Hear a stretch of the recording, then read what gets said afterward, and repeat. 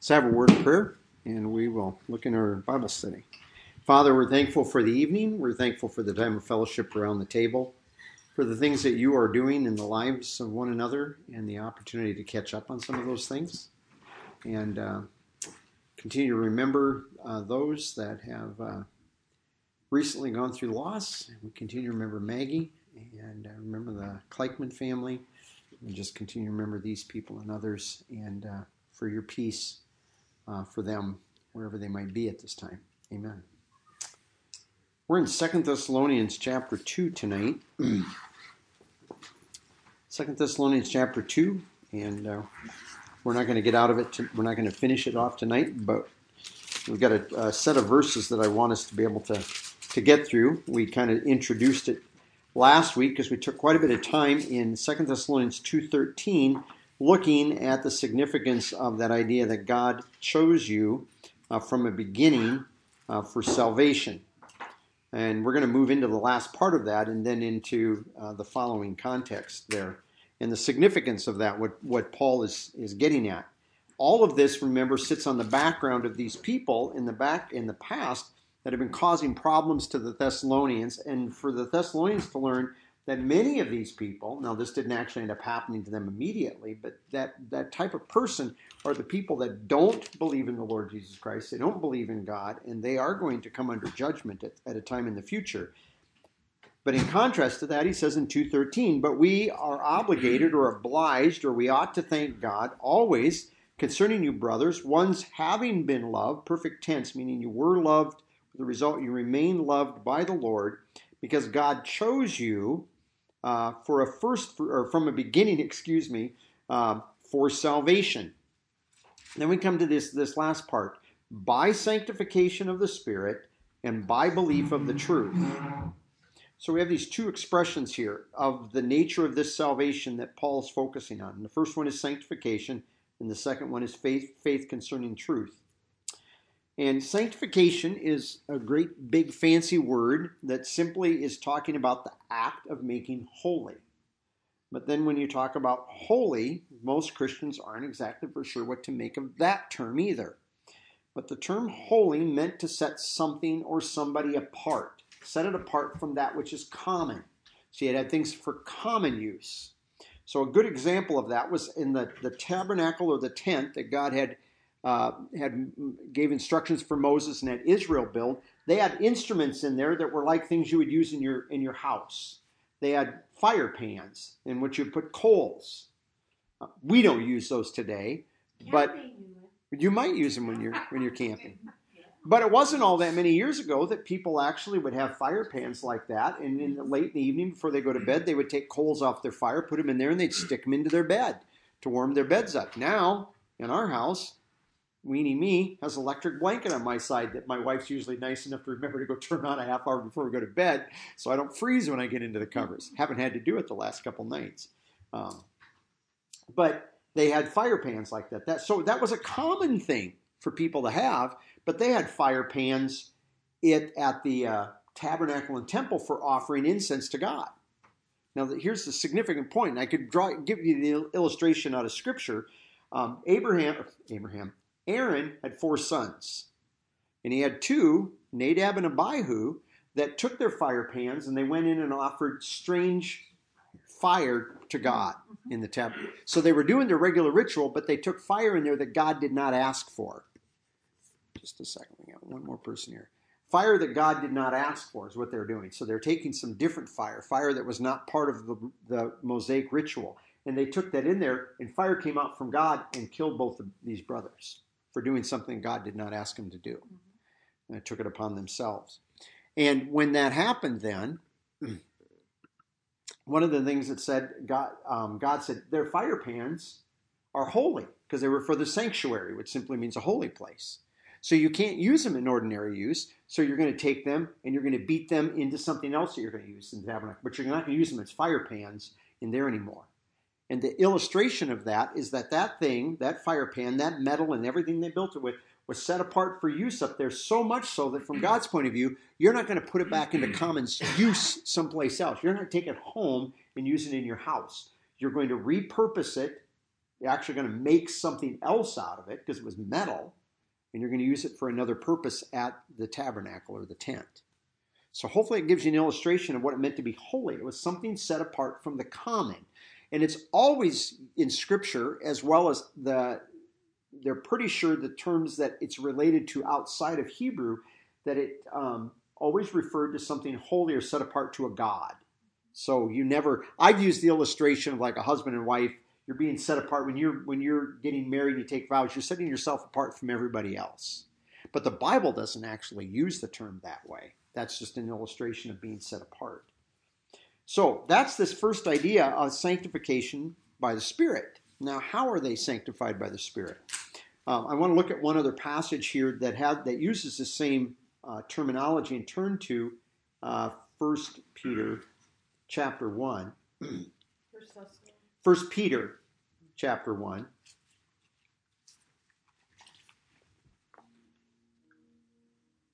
1 Peter chapter 1, and he's talking here in verse 1, Peter, an apostle of Jesus Christ, to the chosen exiles, or the chosen immigrants, the chosen travelers, however we want to understand that are part of this dispersion of Pontus, Galatia, Cappadocia, Asia, and Bithynia, according to the foreknowledge of God the Father, by sanctification of the Spirit, and because of, I would say, an obedience and sprinkling of blood. There's an obedience and sprinkling of blood that's involved in what goes on. But it's by sanctification of the Spirit. Same expression that he's using, that Paul's using in 2 Thessalonians 2, Peter uses of how these people came to be God's special people, his special travelers, elect, chosen in this way. And it's because the Spirit set them apart. Now, how did the Spirit set them apart? Let's go over to 1 Corinthians chapter 1. 1 Corinthians chapter 1. I think Josh went over this with us on Sunday morning. 1 Corinthians chapter 1.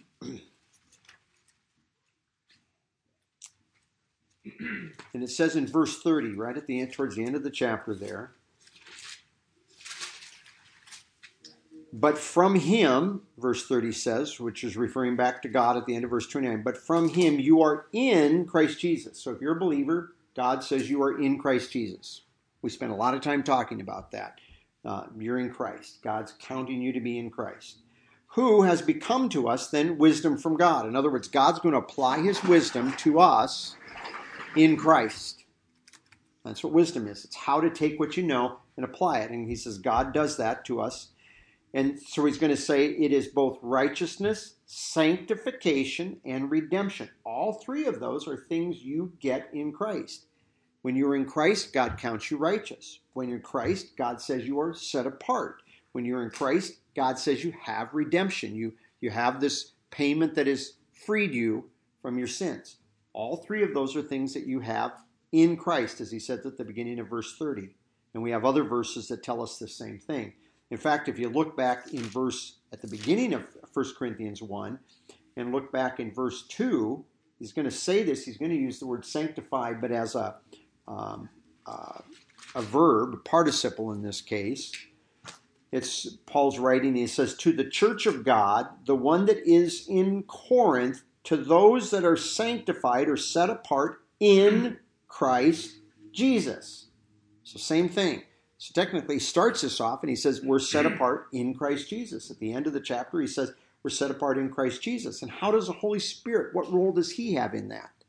Let's go to chapter 12 of 1 Corinthians. Can I ask you a question? Yes, please. So mine reads, to those sanctified in Christ Jesus, and then it says, and called to be holy. Mm-hmm. Which, I guess, how would you just, because the way you just explained sanctification was that idea of being holy or set apart. Number one, it's being sanctified is a verb. The next word that's translated called is technically an adjective. You are called ones. And then another adjective, you're saints. And our Bibles translate it like it's a verb and a noun, saying called saints. And that's not the way it reads. I disagree with the way some people translate this. Literally, you're called ones and you're saints. Both those things are true here. So he comes around and he's not only are you set apart, but you are then the holy ones. It's like coming back again. And I think let's put it this way. I think the significance of that is, what is the character of this Corinthian church when you read? Most of us here are familiar with reading the First Corinthians. There's not a lot of problems. Yeah, this church is loaded with problems. You've got people that are fighting. You've got people that have lawsuits. You've got immorality that's being tolerated in the church. You've got people that are following men. Hey, we're Paul people. No, we're Peter people. You've got people fighting over whether you can eat things offered to idols. You've got people that sit down at the Lordian table to share fellowship, and they don't share fellowship. They're actually, counting themselves to be better than others. People that don't use it. So in the midst of all this, at the outset, he's reminding them, in Christ you've been set apart. In fact, in Christ you are called ones. You are saints. It's not that you've been set apart. You really are a saint. See, I think it's just like another way of just kind of punching this home from the get-go that regardless of everything else you're going to read in this letter, this is true. And in fact, a lot of people have said this. 1 Corinthians, without Paul making an argument for it, is probably one of it, in of itself, probably one of the best arguments for eternal security. Because if you want to talk about a group of people that you would think should probably lose their salvation, it would be the Corinthians. But they haven't. Paul assures them, you're still set apart in Christ, even if you're not acting like it. Even if you're not acting like a holy one, you are. Even if you act like the devil's brats, you're still one of God's called ones. Did that answer that well enough? Now we'll go to 1 Corinthians 12. 1 Corinthians 12 and verse 13.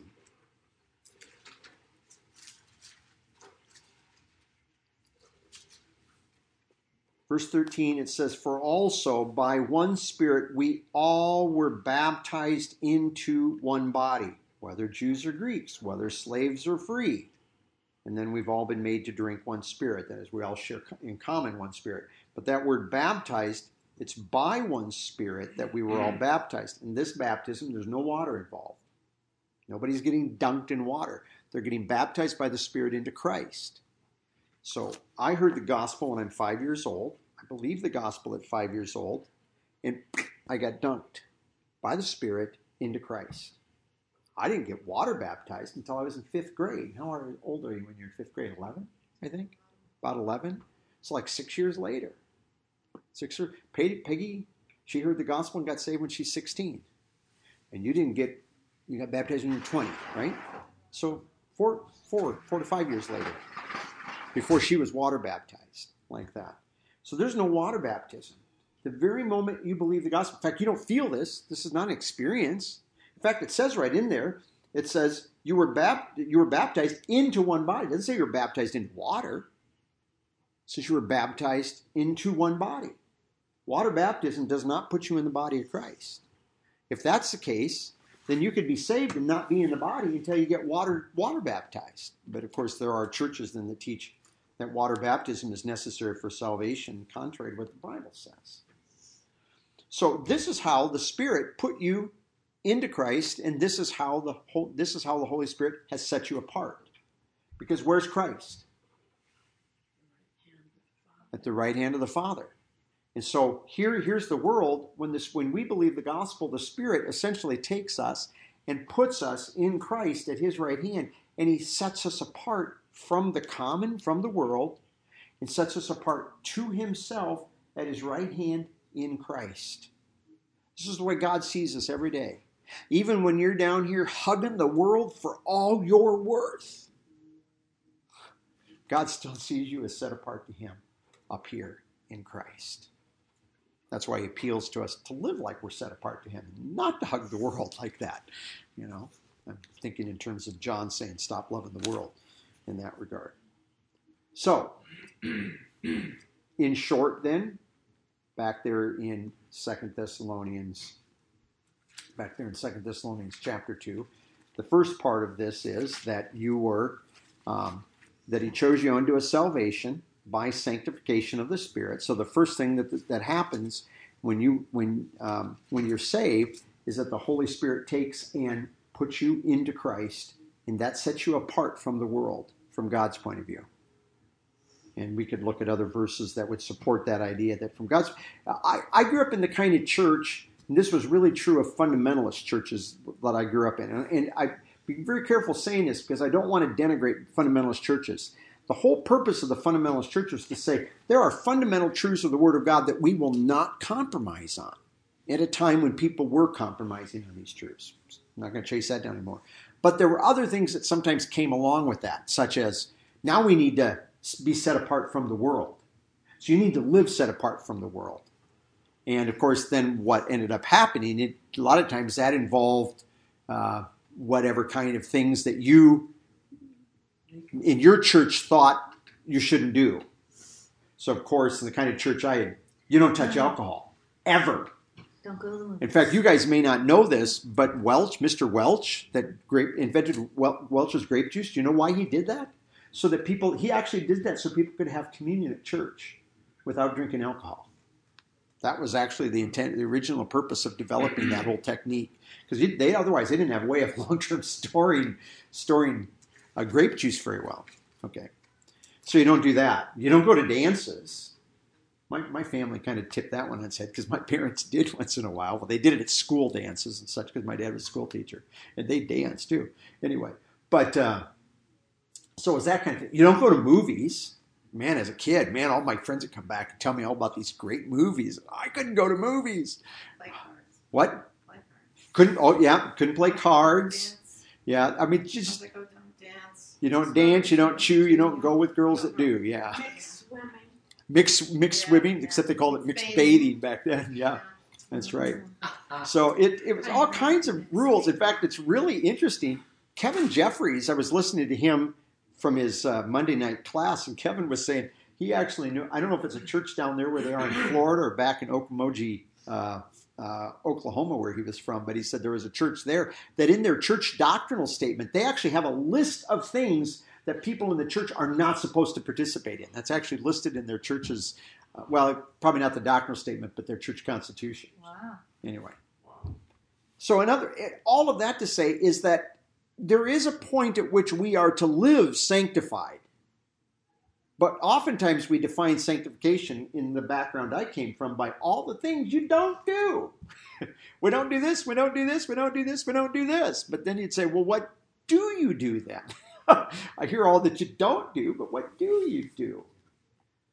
And the other thing I would just say is that when you go through and you read the New Testament, you're kind of surprised by the perspective that Paul has on some of this stuff in this way. So, the first part of this is sanctification by the Spirit. You are set apart in Christ. And, that's going to affect the way you live. He doesn't tell us that we can't be engaged in things of the world. Remember, Paul says that in 1 Corinthians. They make use of the world, just don't use it to the full. Don't make it an end in itself, because it's all going to burn. So if you always keep that in mind, whatever you engage in, when you go and buy that new camper, you just always remember, in the end, it's all going to burn. So you can enjoy it, but you hold it loosely. You don't make it your be-all, end-all. See? Is that a balance between the idea, nothing worldly, to, okay, just don't make it the be-all, end-all. Second part that he says here in 2 Thessalonians 2:13 is sanctification by the Spirit. And the second one, and then belief in truth. And most of your Bibles are going to say belief in the truth. But he just says belief in truth, because there's a whole lot of truth that's involved in this. And I think by leaving the definite article off, he is indicating here that part of this salvation that he has chosen us for involves you continuing to live by faith. Remember back over in Romans chapter 1, Paul says that, let's go look at it. I need you to see. We need to look at this. I don't want you to take my word for it on this. Where is it? Romans chapter 1 and verse 16. Paul says, "For I am not ashamed of the gospel, for it is God's power to salvation to everyone believing, to the Jew first, and also to the Greek. For in it a righteousness of God, or God's kind of righteousness, has been revealed. From faith into faith, even as it stands written, the righteous one lives from faith." Now when he says from faith into faith or to faith, he's talking about the fact that the first thing you do, the very first thing you do, is believe the gospel. But then you don't stop there and say, well, I believe the gospel. I'm in the family now. Now I can do whatever I want. Then you go into a life of faith. Now you learn that God's not just made one promise to me, the promise that I can be forgiven and righteous with him if I believe in Christ. But now he's made a promise that I can live righteously. He's made a promise that I can live to his glory today. He's made a promise that I can actually serve others in love, and so on, all these other promises. And so we move from one act of faith into many acts of faith that we're involved in. And so back there in 2 Thessalonians chapter 2 in verse 13, he says it's not only sanctification of the Spirit, where the Spirit has set us apart to God in Christ, but it's also now belief in truth. Now, he doesn't say belief in the truth. The truth would be that it's essentially, for an unsaved person, it's that there's only one God and he's the only one that's going to save you. That's it. But once you get saved, it's also, guess what? There's still only one God, and he's the only one that can give you victory over your sin nature. And he's the only one that can actually let you manifest godliness in daily life. You can't manifest godliness by self-discipline. You can manifest maybe a good moral you, but you can't manifest godliness by your own efforts. So only God can make that possible. And so when he's talking about belief in truth or belief concerning truth here, he's looking at the fact that when you're doing this, you look at God's promises, you consider them to be true, and you direct faith at those promises. And I believe that this is part of the Christian life. This is all going to fall into, this is the opposite, by the way, of what he said about the unsaved people back in verse 12 when he says that they may be judged as the ones not believing the truth. There it's the truth. It doesn't say the truth, but see, those people did not believe. They didn't even believe the truth, let alone other truth. So he's contrasting us to them. This is not for you and I to go around grabbing our lapels going, look at how much better we are. Because the very point of this starts with God. God's the one that loved us, and God's the one that chose us. And it wasn't because I'm better and God wanted me on his team. Okay. So then he goes on, he says in verse 14, to which. Now the word which, just to help you understand all this, the word which is a neuter pronoun in the Greek. And if we go back into verse 13, the word first fruits is a feminine noun. The word salvation is a feminine noun. The word sanctification is a masculine noun. And the word faith is a feminine noun. So we've got three feminines and one masculine. We don't have a singular neuter thing in there. But we've done this in other studies where we demonstrate when you take things and you mix their genders in Greek, you refer to them with a neuter. And the significance of that is what he's saying is, to which what? To this, God chose you to salvation. God chose you to salvation by sanctification and by faith concerning the Spirit. And he chose you from, well, see, and I keep getting first fruits in there because my Bible has it divided as first fruits and not from a beginning. I keep messing that up. I apologize for that. Anyway, but all of that, he's looking back at all of that, and he's saying all of this then, to which, to this salvation with everything that's involved in it, sanctification and this exercise of faith or believing, to which then he called you. Now, that back in verse 13 it says he chose us. Here it says he called you through the gospel. Now, the word call, I'll give you some statistics on this, whether you want them or not. We're going to get just a few. The word call, the verb call, occurs 148 times in the New Testament. The majority of them is, and he was called Mark, and he was called Jesus, and he was called John, and a man called Barnabas, and so on and so forth. So most of them are somebody being called a name in most of those situations. After that, we have then people being called to a location or to a state.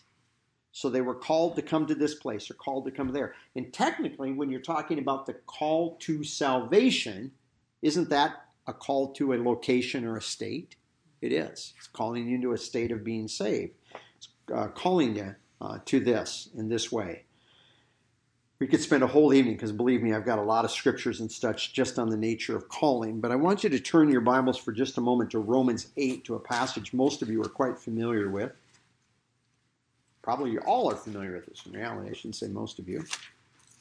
Maybe. Romans chapter 8.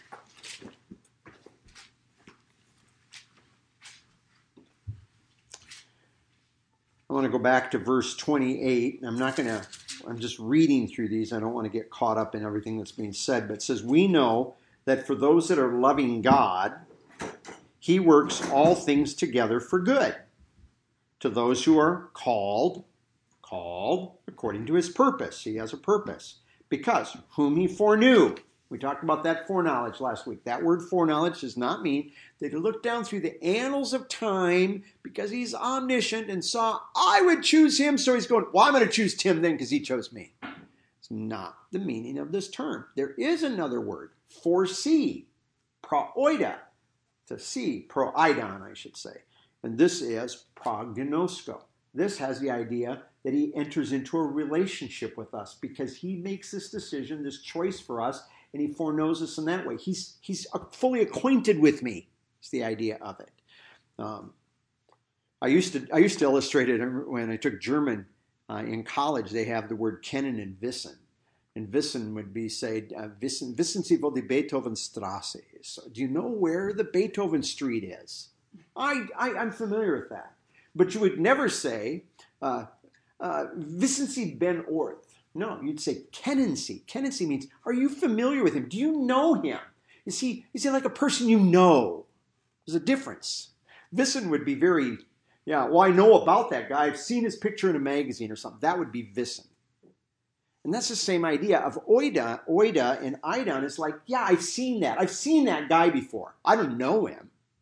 Gnosko would mean, I know him, which I always think it's very important that the word gnosko is a word used for the way a man or a husband knows his wife.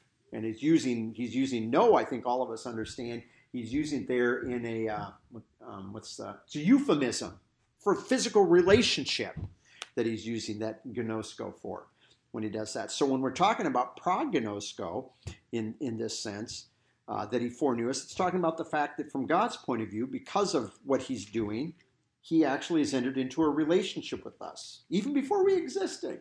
We looked at that last week, remember, in 1 Peter 1, that it says, Christ was foreknown from the foundation of the world as a lamb slain. He hadn't been slain yet, but the Father fully could relate to him as though that work was already done even before it actually didn't take place.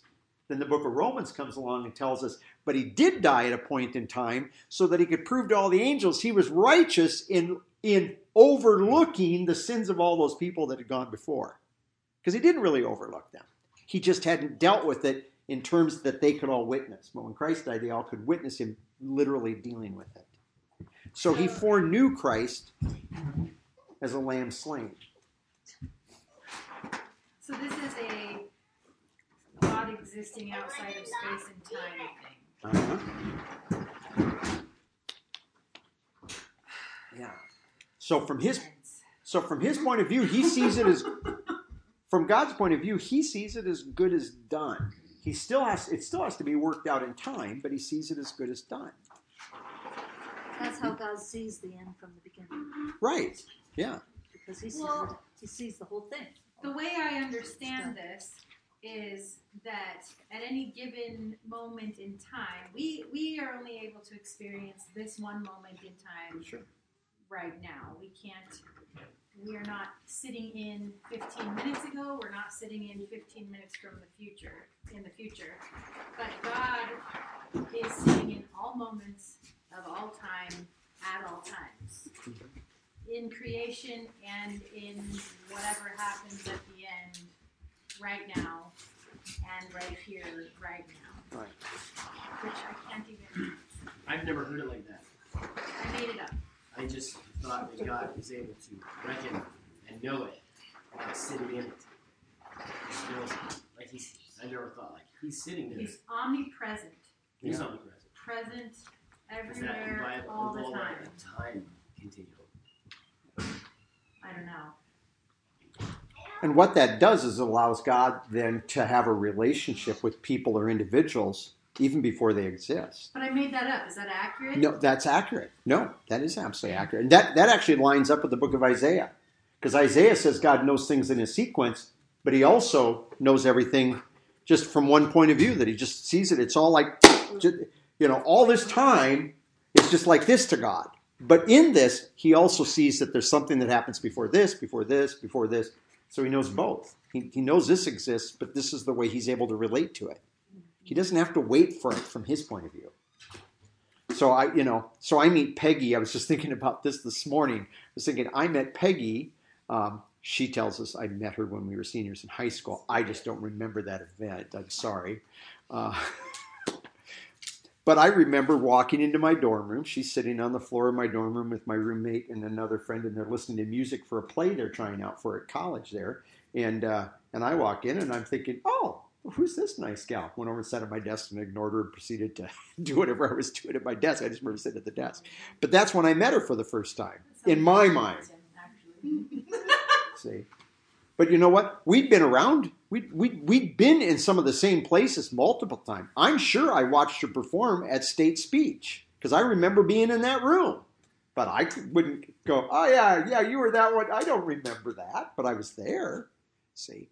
But if I were God, I wouldn't have to wait for that sequence of events till that moment when I walk into the dorm room and who's that on the floor of my room sitting listening to this music? Wouldn't have to wait for that. See, so God can relate to this even before it actually happens. Now, back in Romans chapter 8, verse 29. I said I wasn't going to get caught up. Oh, this was asking questions, so that's legitimate. No, that's okay then. That's okay. That's fine.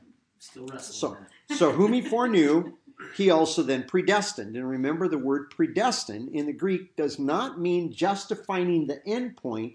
It's talking about everything that takes you to get to the end point. So it's all of this. I know this sounds horrible to use it, but I always look at it like a corral or a cattle chute that assures that we get from one location to this other location. So what? I know, but that's like calling us cattle. So that's why I always think that's we're sheep. There we go. But that's so he's predestined us to be conformed to the image of his son. So the whole purpose of what his goal is for us to be conformed to the image of the son, but everything he's doing in the process in between here is all designed to get us to that point, which is exactly what he's getting at in this context. So that he might be the firstborn among many brothers. The firstborn means he's the heir. So he's the one, he's the stamp on which all of us are imaged after. If you understand that in this regard. Firstborn here, remember, does not mean just that he was the first kind, because he actually was not the first man. Adam was the first man. Jesus Christ didn't come around until 4,000 years later. He was God, but he wasn't a man until 2,000 years ago from our point of view. So it goes on, the firstborn among many brothers. We're not like Mormons. We're not his brother. He's not our brother because he was a man. He became our brother by becoming man, but he's not man by nature. By nature, he's God. But he became a man in time. Verse 30, and whom then he predestined, these he also called. So those that he's made this determination, what we're going to be, and has planned all this in between to get us there, then he also has to call you. It's not enough for God just to know you ahead of time. It's not just enough for God to say, this is what I'm going to do and this is how it's going to get done. He has to, in time, call you and say, now it's time for you to come to salvation. Come in. Time to come in here. So he called, and whom he called, these he then justified. See, when he calls you to salvation, he declares you righteous. When you believe the gospel, because when he calls you, that's when you believe the gospel. Okay.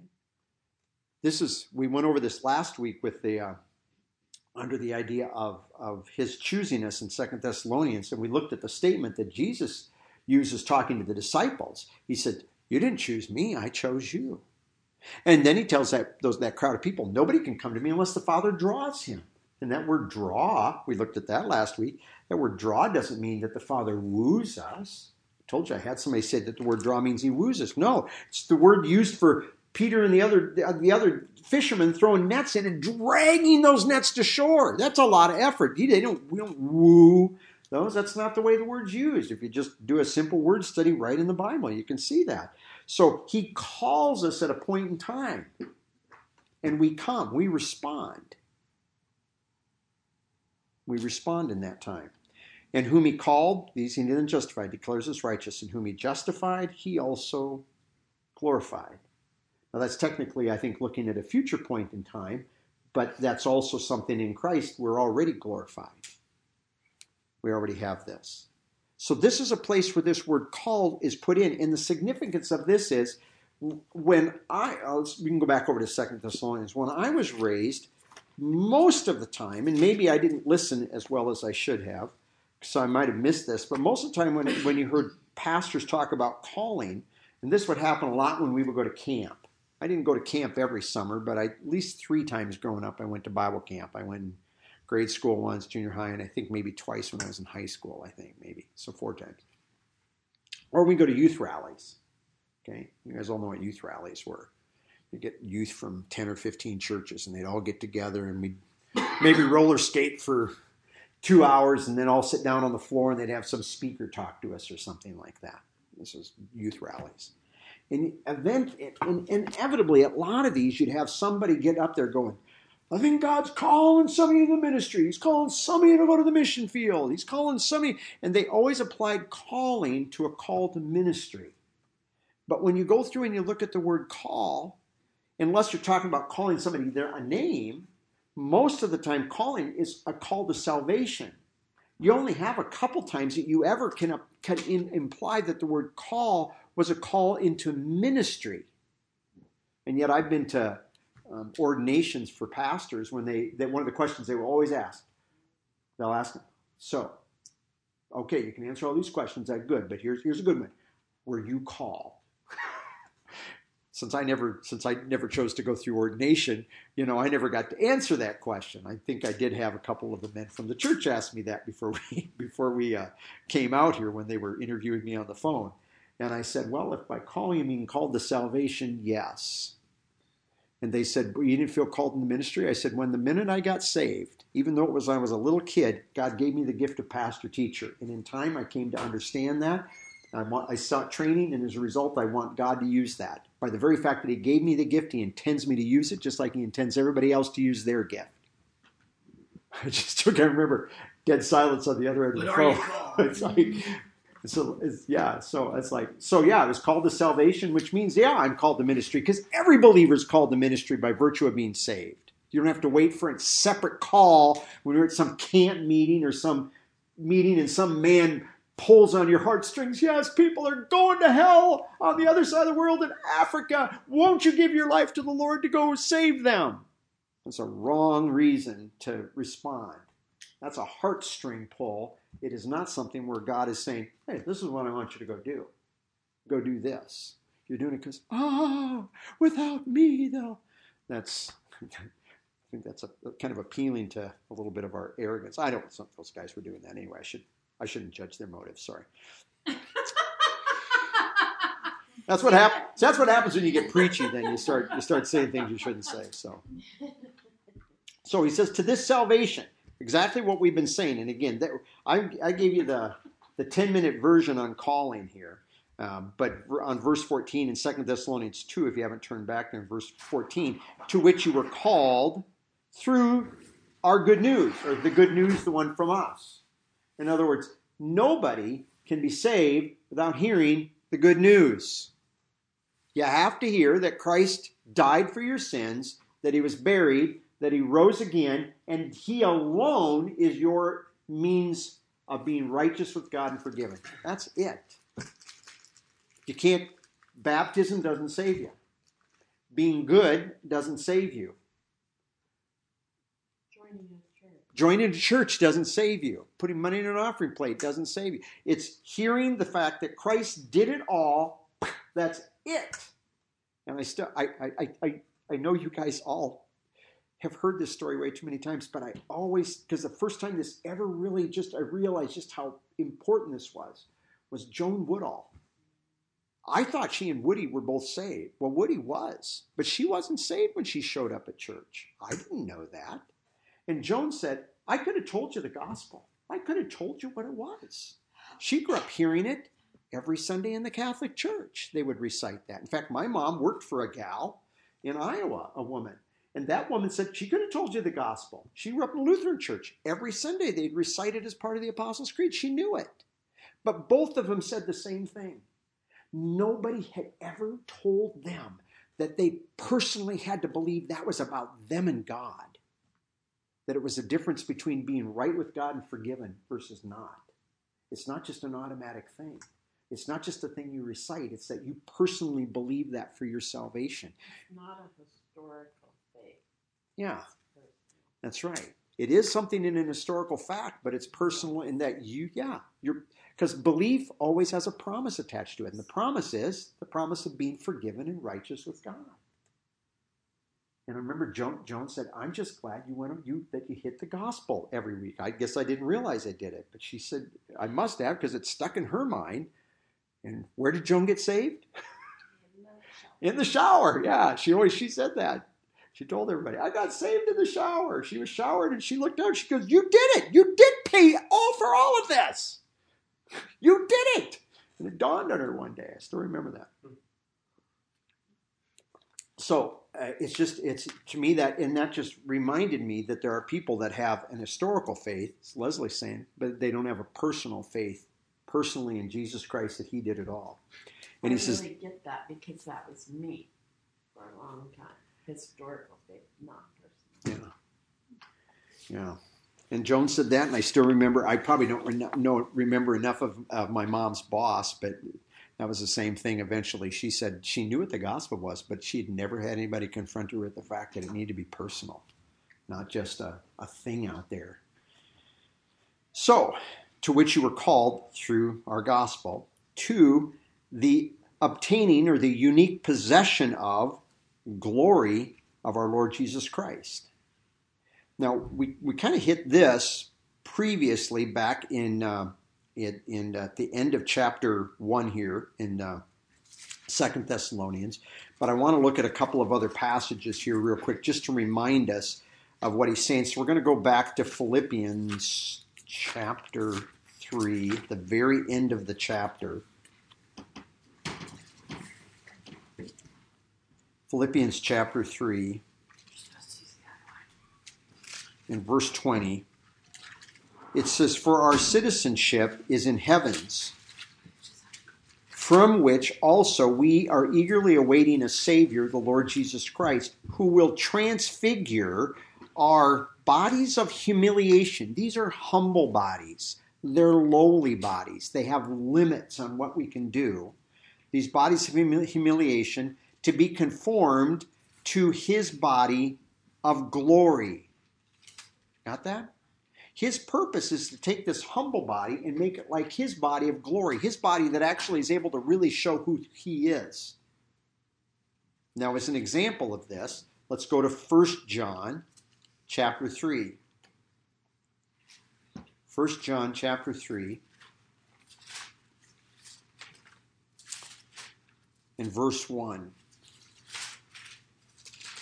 1 John 3:1, it says, See what unique sort of love the Father has given to us, that we should be called the children of God. And we are. It's not just that we're called the children of God. We are his children. Wherefore, the world doesn't know us because it didn't know him. Beloved, now we are the children of God, and yet it's not yet plainly visible what we will be. In other words, I'm a child of God, but you look at me every day, I don't always look like a child of God. Someday, you're going to look at me and you're going to go, you look like the devil's brat. I shouldn't say that because sometimes the devil's kids look better than us in that way. But you get the point. I don't always look like I'm really manifesting God's character as a child of God. But, he says, we know that whenever he is plainly visible, we will be like him, for we will see him as he is. See, we will be like him. And if you remember the verse back in Romans 8 that we read a little while ago, part of that purpose of predestinating us, that determining where we're going to be, but also how we get there, was that we're conformed to the image of his Son. So if you go back there to 2 Thessalonians chapter 2 and verse 14, he called us through the gospel to the obtaining of this glory of our Lord Jesus Christ. Now, we looked at that future tense, when our bodies are going to be changed, when we're going to see Christ as he is. But I would suggest to you that this is also true of who we are in Christ right now. When God looks at me in Christ, he doesn't see me. He sees me in the character of Christ. He sees me as one that has died to the sin nature. He sees me as one that is risen.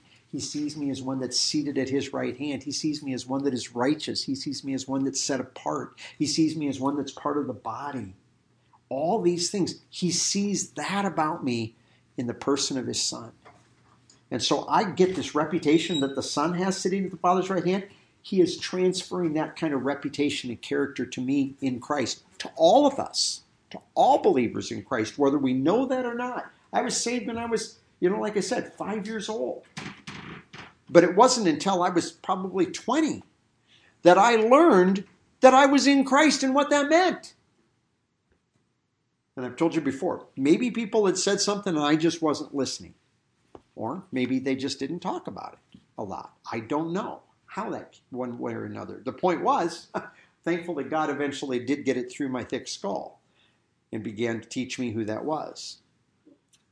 You ever come to something you think it's like you got this new truth that you've learned and you're thinking nobody else knows this, and then you start coming across all kinds of people that know this thing and other books people have written on this, and people have written whole books on this stuff, and you're like, wow, this stuff's been out there. How come I didn't know this? How come someone wasn't explaining this to me? So, I always tell you, if you want, you can go home and look it up on the computer. You don't have to go out and spend a fortune on this big book. But there was a man by the name of Louis Sperry Chafer, died in 1952, I believe. Had been first president of Dallas Theological Seminary, but wrote this 8-volume systematic theology. But in one of those volumes, he wrote, I think it's like 69 riches of divine grace or 77 riches of divine grace or something. But if you go home and type that in, Chafer, riches of divine grace, people have lists of this. You can look and find on the internet. You can download them. And you know what? I can't think of a better Bible study every day for yourself. Pull one of those out, look at it, read the scriptures that are associated with that statement. You could go every day. You could go out. This is another great, rich, one of the great riches of God's divine grace. Biggest thing, like I said, you got to read this. Don't just read the book or read the, his 2 or 3 lines that he has there. You better read the scripture verses. Anyway. But it all has to do with the fact that we are sharing in this glory of our Lord Jesus Christ. That's pure grace, isn't it? That he would ever share that glory with me. I am not deserving that he should share his glory, his reputation with me. And then that brings us then to verse 15. And I don't want to stop without getting verse 15. So then, brothers, stand firm, and hold, and that word hold means it's a firm grasp. Keep a firm grasp on their traditions which you were taught either by word or a letter from us. Does that sound familiar? A word or a letter from us? Remember back at the beginning of chapter 2 when he tells them up there in verse 2, do not be quickly shaken from your mind, nor be alarmed, either by a spirit or by a word or a letter as if from or through us. Now Paul is coming down. He says, in other words, he said, those are people passing off lies, saying we said it or we wrote it. But here in verse 15, he says, we did teach you. Sometimes it was verbal, and sometimes we wrote you a letter. And he says, you remember that tradition. Now, it's plural traditions, so there's a number of traditions. But I want to hit, please don't think I'm a broken record when I say this, but I want to hit what I think is a key tradition, because the term tradition can have a negative connotation in Scripture too. There were traditions that were passed down by the fathers that Paul says we let go. Peter says we let go of those things. There's traditions of man. But these are traditions that come from Scripture, and I want to go to John 13.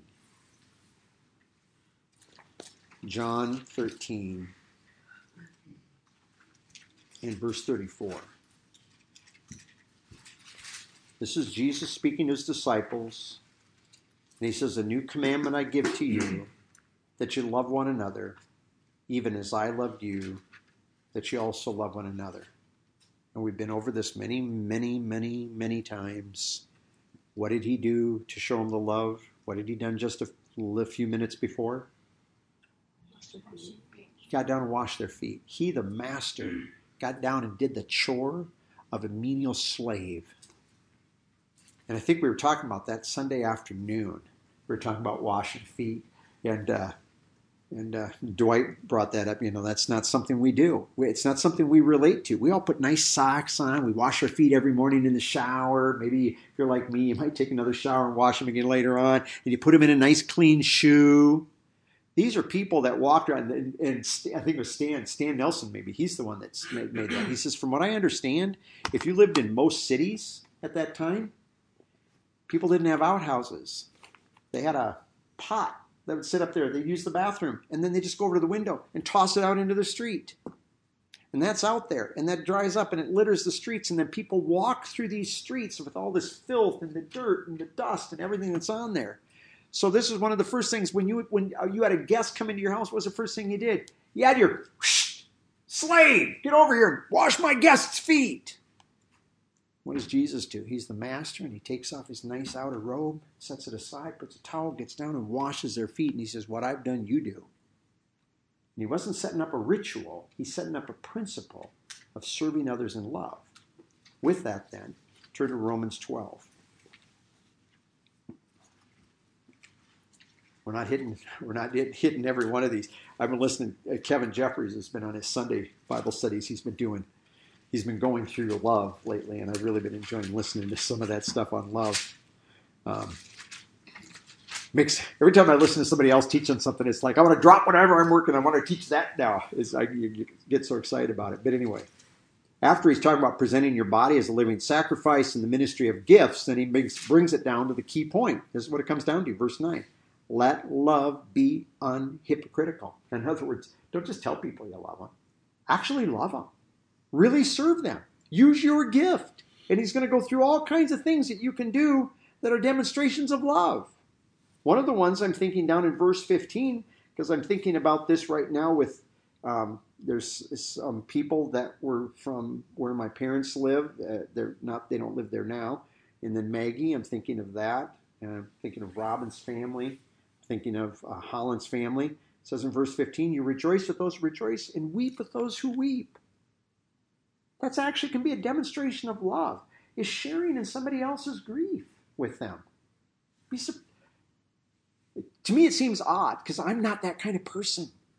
But then you actually see it happen and you participate in it, or somebody participates in it with you, and you're like, I'm amazed at there's a little comfort of somebody sharing in my grief with me like that.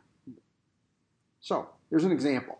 One example out of so many things that he says here in Romans. Let's go to 1 Corinthians 13. The little daily Bible studies I put up right now, I'm going through spiritual gifts in it right now in the ministry of the Holy Spirit.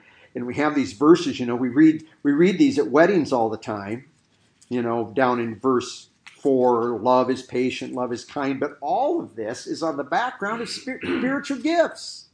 And it goes back to verse 1. It says, if I speak in the tongue of men, because tongues was a gift, but I don't have love, I'm just a noisy thing. Verse 2, if I have prophecy, know all mysteries, and if I have all knowledge and all faith so that I can even move mountains. So he actually mentions 3 gifts there. Prophecy, the gift of knowledge, and the gift of faith.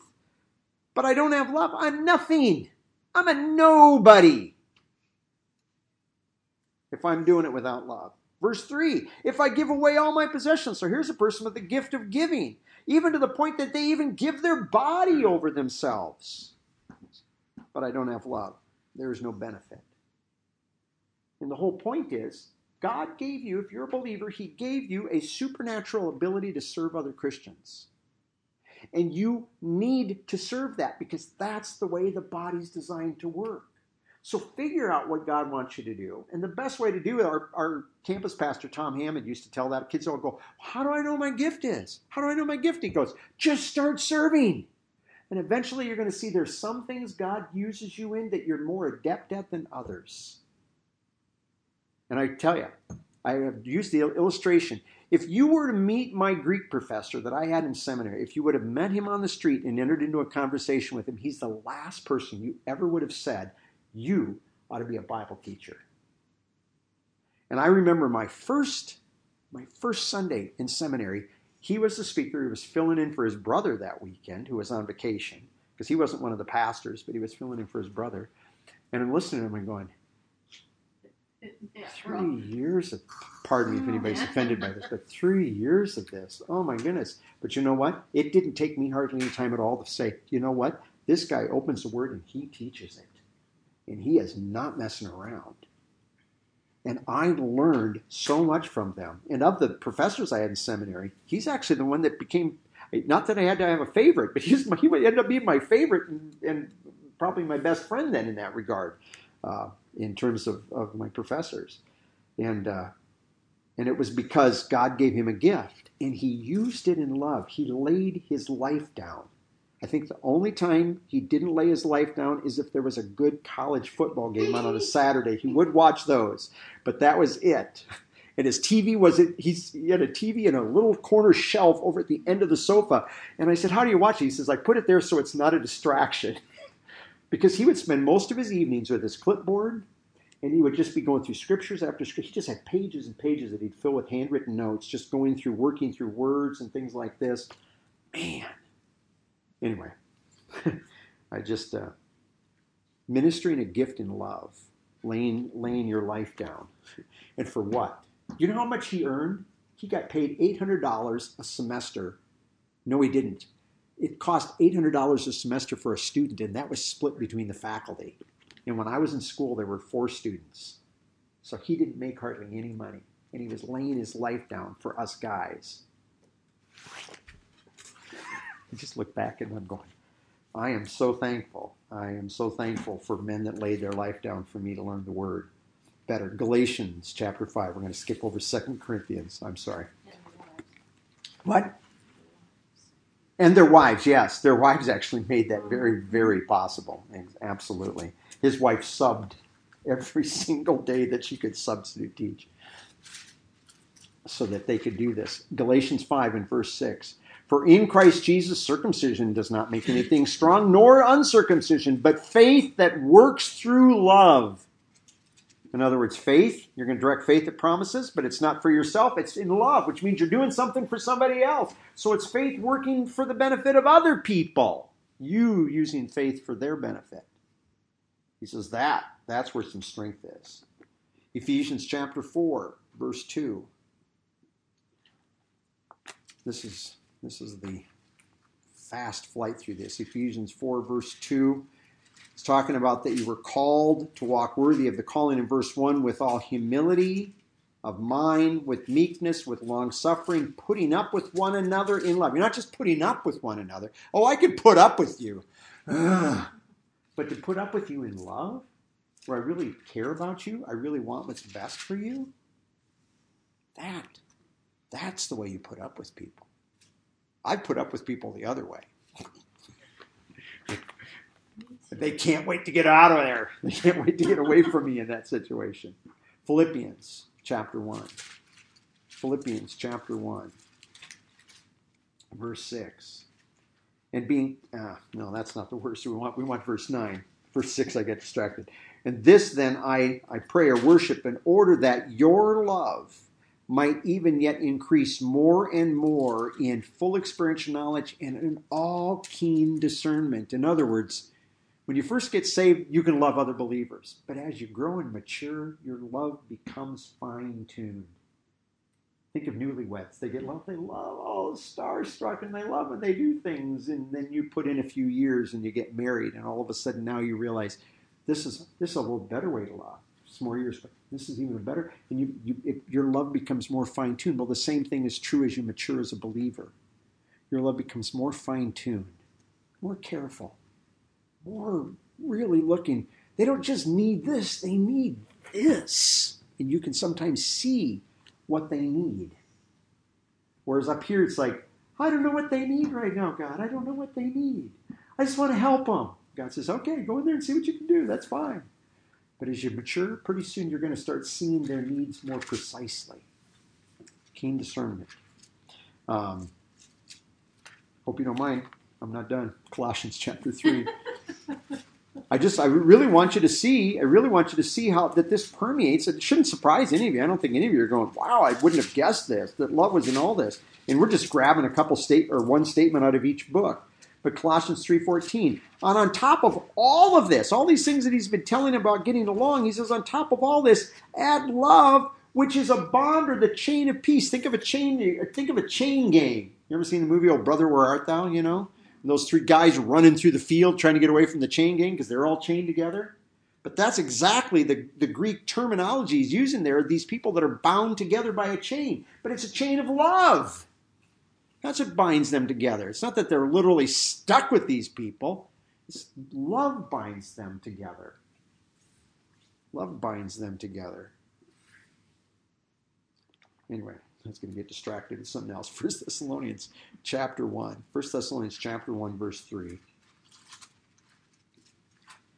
Remembering your work from faith. Wait, what? Verse 3. 1 Thessalonians 1, 3. Remembering your work from faith, labor from love, and hope, patience from hope regarding our Lord Jesus Christ before God our Father. It's your labor from love. Remember, love takes the work you're doing from faith and it makes it become a labor, something you'll exhaust yourself for.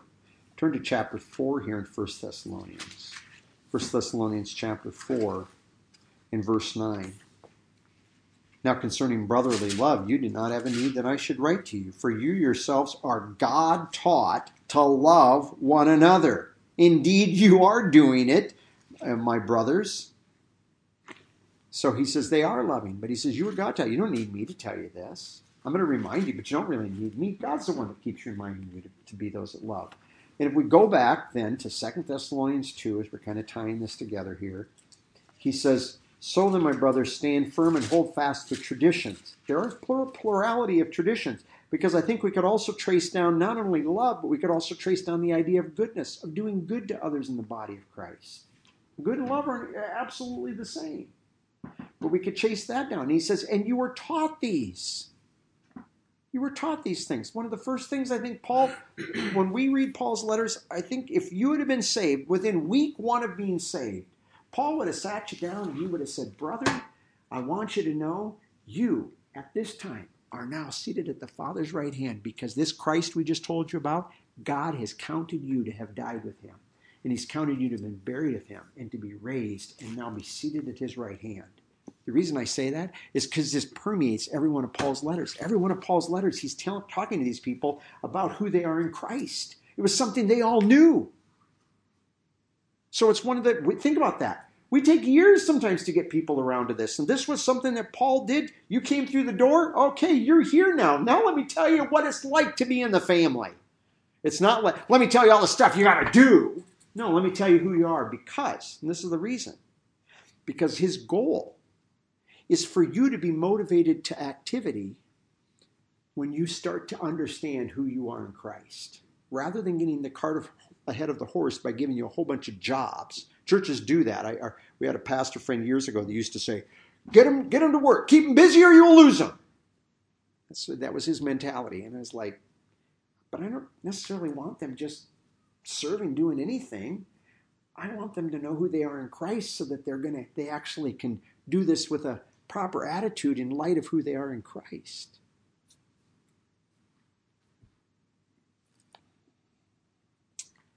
And he says, you are called to this through our gospel to obtain this glory. And the purpose of this now is that you stand firm. You hold fast to these traditions that you were taught, whether it was through a word or through a letter. In other words, Paul says, you hold firmly to this. Now we'll just close with this. We could go through Peter and see this. Peter says this. James says this. Paul does this in other passages. In fact, that passage back there in 1 Thessalonians 1:3 says, remembering your work from faith, labor from love, and patience from hope. Why does he say patience from hope? Because isn't it interesting, when you start into a work that God has for you to do, and love takes and turns it into a labor, all of a sudden there's these impediments, all these things that get in the way, all these things that make it hard. It's like, God, I'm doing what you want me to do. Why does it have to be hard? Why can't it be easy? Why does it have to be such a challenge? And why do these people have to make my life so miserable in the process? This was a lot easier until every time I walked out my door, my neighbors started calling me Jesus follower and making fun of me and stuff, and religious nut and whatever other things. The persecution and such these people were going through. And it's real easy with persecution to excuse ourselves and say, yeah, it's hard right now. I think God will understand if I just kind of check out for a little while. I'll just punch out for a little while.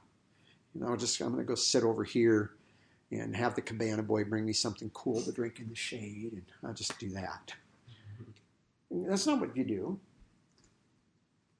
God has things for you to serve. Ronnie. When you were saying that, I was just thinking how, I don't know how long I thought this, but in my past Christian experience, I figured that if I was led or whatever to do something by God, and so I'm doing this, and that, everything will just fall into place because this is what God wants me to do. And it took a really long time to learn that concept of just because God is wanting you to do something doesn't mean everything's going to fall into place and be easy, and he's going to pave the way for you to do this. And so you can confuse that with, like, I must be just hitting my head up against a brick wall. But the concept of doing these things and having the right attitude, and God does want you to do them, whether it's difficult or whether it's easy.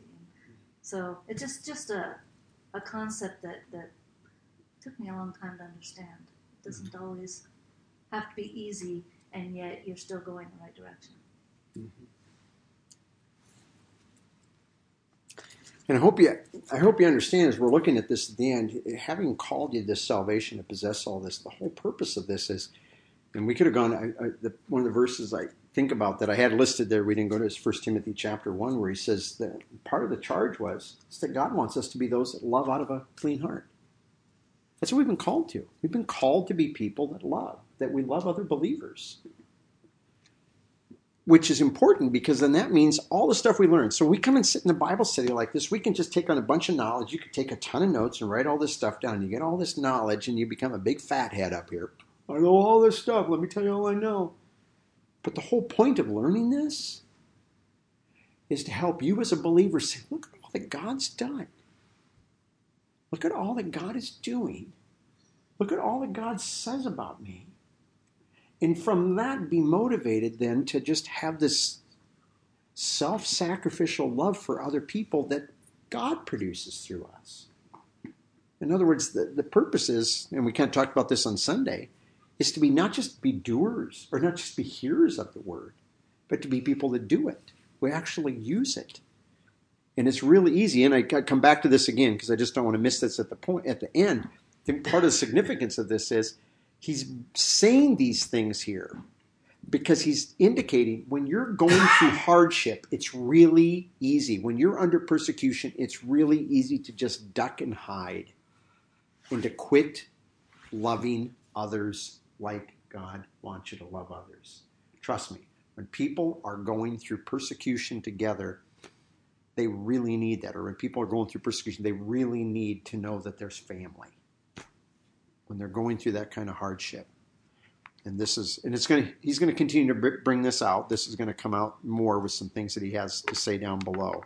I used one example because it's tradition. I used one example, the tradition of love. But there are other things, like I said, that go along with that, such as goodness, acts of goodness and such. Okay. Went a long time tonight. Does anybody have any questions or thing to add? I'll try not to.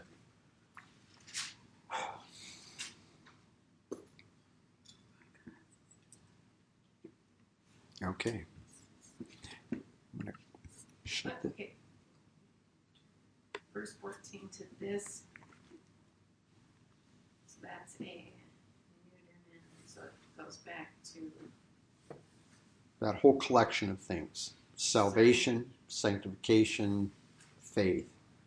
It refers to that whole group of things. Cannot refer just to one of them, because if it referred to salvation, it would have to be a feminine noun, but it doesn't.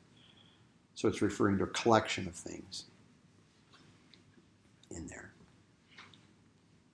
But it looks at it as a whole, because it looks at it as a whole thing, this what we would call salvation, and everything that's involved in that. Does that make sense? Okay. He called you through our gospel so that you may obtain the glory of our Lord Jesus Christ.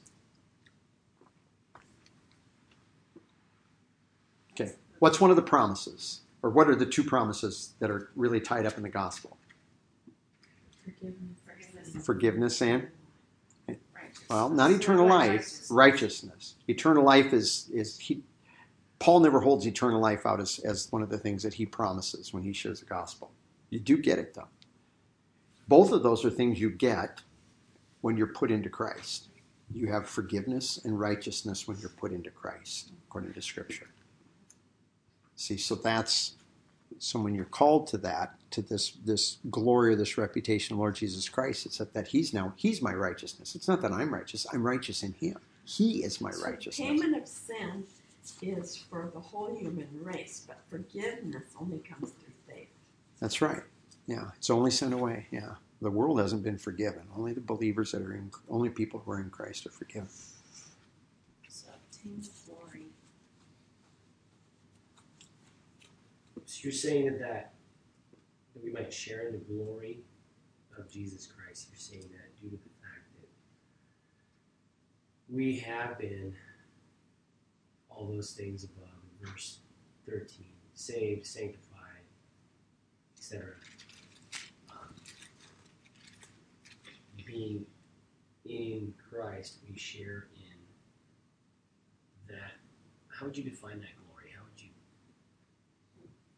It's everything that makes him who he is in the realm of it. And it says there, I want to make sure, the glory of our Lord Jesus Christ. So it's laying emphasis on his humanity, because we don't become like him in deity. We become only sharing this. And so in his humanity, he died, was buried, and raised. So we're getting to share in that.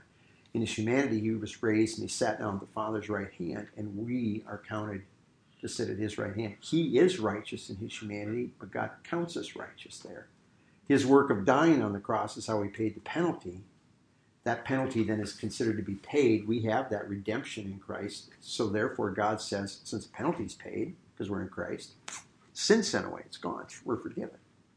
See, so all these things about him now are counted true of us in him. And ultimately they will be fully true of us when we see him at the rapture. Then they'll be true of us in every aspect of our being. Right now, they're counted true of us, and at times we actually can live that out. But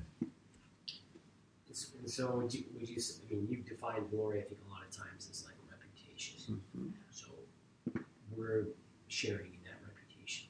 Mm-hmm. Reputation that he's righteous, that he's the one that died and rose again, that he's righteous, that he has a reputation to sit at the Father's right hand. Remember, when the Spirit convinces of sin, righteousness, and of judgment, of sin because you don't believe me, and righteousness because I go to my Father and you don't see me anymore. How do I get that? I get that by being joined to him. It's the only way that I get that.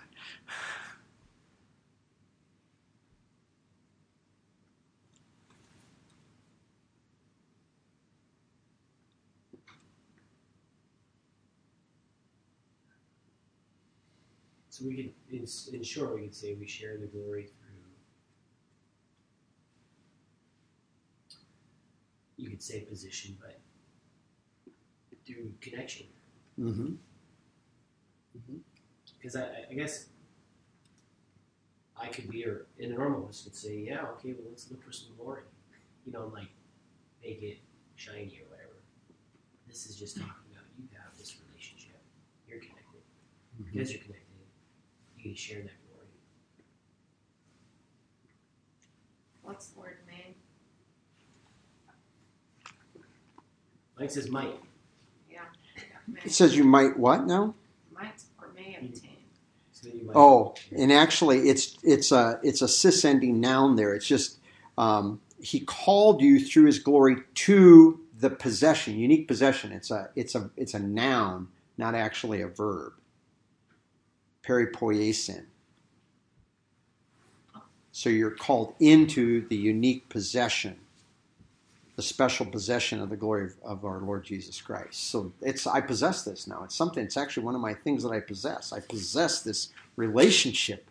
It's Benson, this relationship with him now. He called me into this. We kind of tell people this, don't we? That Christianity isn't a religion. Because a religion is, these are all the things you have to do.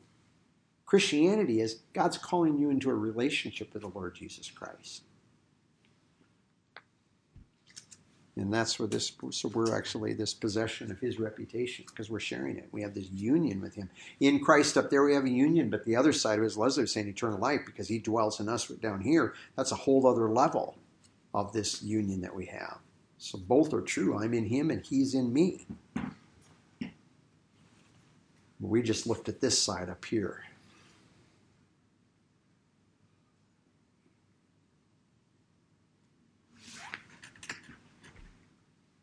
Okay.